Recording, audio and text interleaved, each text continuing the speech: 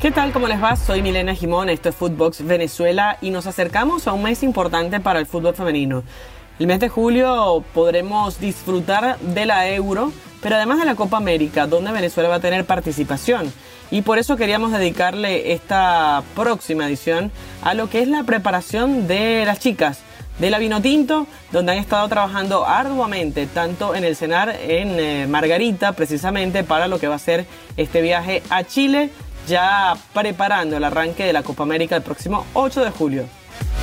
Esto es Footbox Venezuela, un podcast con Milena Gimón, exclusivo de Footbox. Y así arrancamos con lo que ha sido entonces esta preparación, una preparación que tuve la oportunidad de coincidir con alguna de las jugadoras y ha sido bastante exigente de parte de la profesora Pamela Conti, doble turno en algunos momentos y terminan exhaustas las jugadoras ya para prepararse en lo físico y por supuesto en lo mental para lo que va a ser ese choque frente a Chile 25 y 28 de junio para luego pasar a Colombia para el torneo que valdrá como eliminatorias al próximo Mundial de Nueva Zelanda-Australia 2023. Obviamente ya hemos dejado en claro que también se está jugando y disputando cupos para los Juegos Olímpicos en París 2024 y para los Juegos Panamericanos.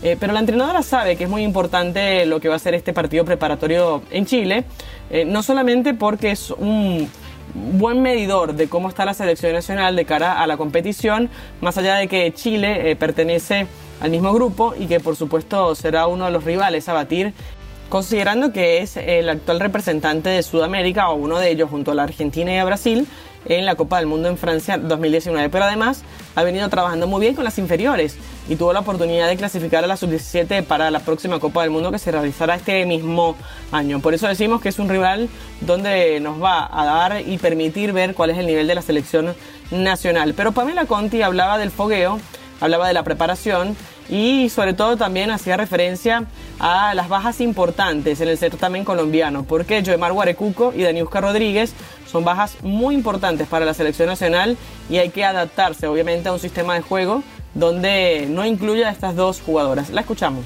Las bajas son importantes, son dos bajas de verdad muy importantes para la selección. Nosotras vamos a tener un estilo de juego que siempre hemos tenido desde cuando yo llegué. No me gusta hablar mucho de sistema de juego. Nos adaptamos a lo que tenemos, nos adaptamos a nosotras mismas, a nuestras jugadoras, pero no hay un sistema de juego preciso. Bueno, estos dos partidos contra Chile son dos partidos de preparación previo a la Copa América. Chile, sabemos, es una selección que ha participado también a mundiales, una selección que ya tiene experiencia, unas jugadoras con jugadoras de calidad. Creo que tiene muy buen manejo de balón, le gusta tocar mucho, sale mucho con la portera. Pues lo que tenemos que mejorar seguramente es algo nuestro, sabemos lo que vamos a hacer enfrentándonos a un equipo como Chile. ¿Se consideran candidatas para la Copa América? Yo creo que la candidata es Brasil porque viene de ganar ya una Copa América. Sabemos que Brasil es el equipo más potente de Sudamérica. Seguramente nuestro papel es ir al Mundial.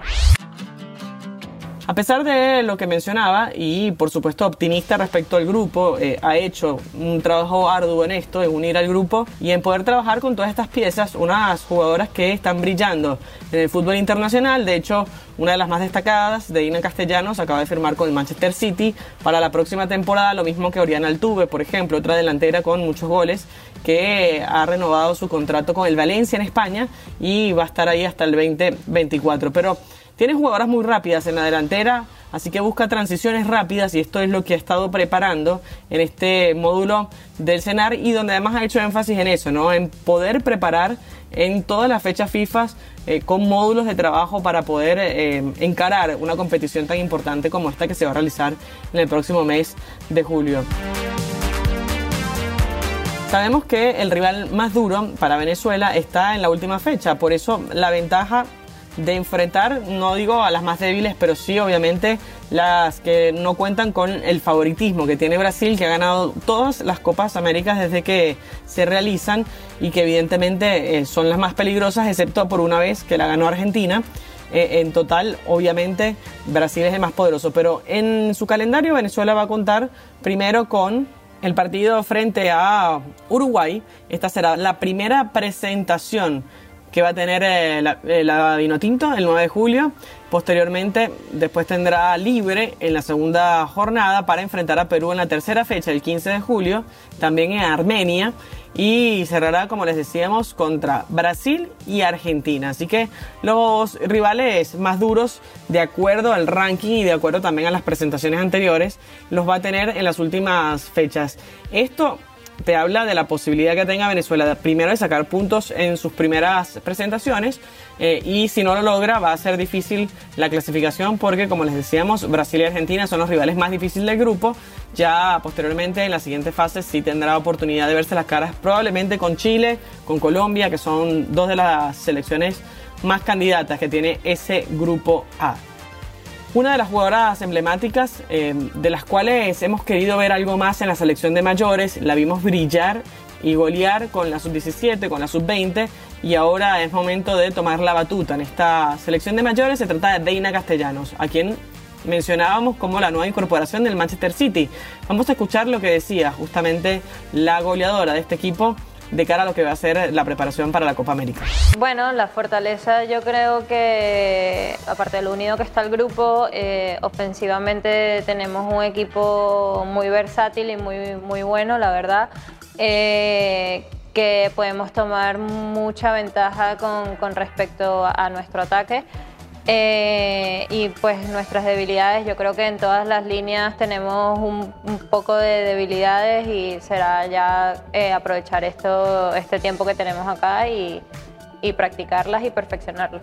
Y pues con respecto a la liga inglesa, para mí es un honor ser de las primeras jugadoras sudamericanas en estar ahí. Es una liga bastante competitiva y que me va a aportar mucho en mi nivel y en mi estilo de juego. Para ti, ¿cuál es el rival más complicado del grupo? Bueno, sin duda alguna el rival más complicado del grupo es Brasil. Brasil es gran favorita siempre, es el equipo sudamericano que siempre está representando en los mundiales con más fuerza, y pues sin duda alguna es el rival más difícil. No, bueno, sin duda alguna que la Copa América sea en Colombia es un paso, es un punto a favor nuestro, porque sabemos que va a haber un montón de gente apoyándonos. Siempre vamos a tener ese jugador número 12 ahí detrás nuestro, y la verdad que se va a sentir como jugar en casa por esa cercanía que vamos a tener con el público. Así que sin duda alguna pienso que nos da mucha fuerza, que nos da muchas ganas de querer jugar todos los partidos, y que ellos vivan esa alegría con nosotros. Se nota confiada, se nota que hay un grupo ameno, donde esto ha sido clave en la preparación, insistimos. Hoy Pamela Conti ha trabajado con estas jugadoras y las trata como atletas, y esto creo que habla del buen rendimiento que ha tenido en lo físico, ¿no?, para estas jugadoras, que les faltaba eso, porque la calidad futbolística la tienen, pero evidentemente necesitan una preparación y una pretemporada futbolística para poder llegar a mejor nivel a las competencias. Y esto es donde Venezuela estuvo fallando en las últimas veces. Llegaba cansada en las últimas fechas de definición, y por eso no podía concretar el pase a las siguientes fases. Creo que Pamela Conti ha hecho un trabajo importante, toda esta preparación de doble entrenamiento, la disposición que tienen estas chicas para intentar por fin hacer historia con la camiseta de Venezuela y llevar a la selección nacional a su primera Copa del Mundo. Esto es el objetivo fundamental, y veremos si tienen la posibilidad en el próximo mes de julio, donde se disputa ese sueño para la nueva Copa del Mundo en Australia, Nueva Zelanda. Por lo pronto nosotros nos vamos despidiendo, pero recuerden que todo este mes va a ser de noticias del planeta vinotinto, con lo que es el mercado de pases.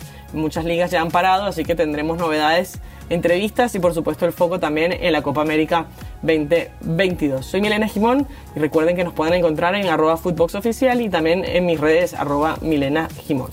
Chau, chau. Footbox Venezuela con Milena Gimón, podcast exclusivo de Footbox.